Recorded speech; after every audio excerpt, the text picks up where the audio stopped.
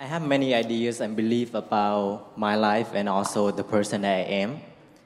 Once I start, I am able to see that I am not this body and I am not this mind. I want to know, but I don't know how.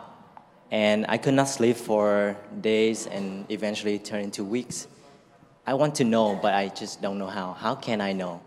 In Dhyan ceremony, you will get self-realization. Who am I? And who is the doer? What is happening around us? Behind all this happening, who is the doer? And who am I? That knowledge you will get here. So that separation of I and my, I without my is pure soul. So how to separate I and my? Just like gold, silver, copper, everything is mixture in ornament. Then what we have to do to separate gold from other element? What we will do? You go to goldsmith. We are not doing ourselves. He knows the property of gold, property of copper, property of silver. He has some experiment how to separate gold and silver and copper from each other. He has knowledge, experiment.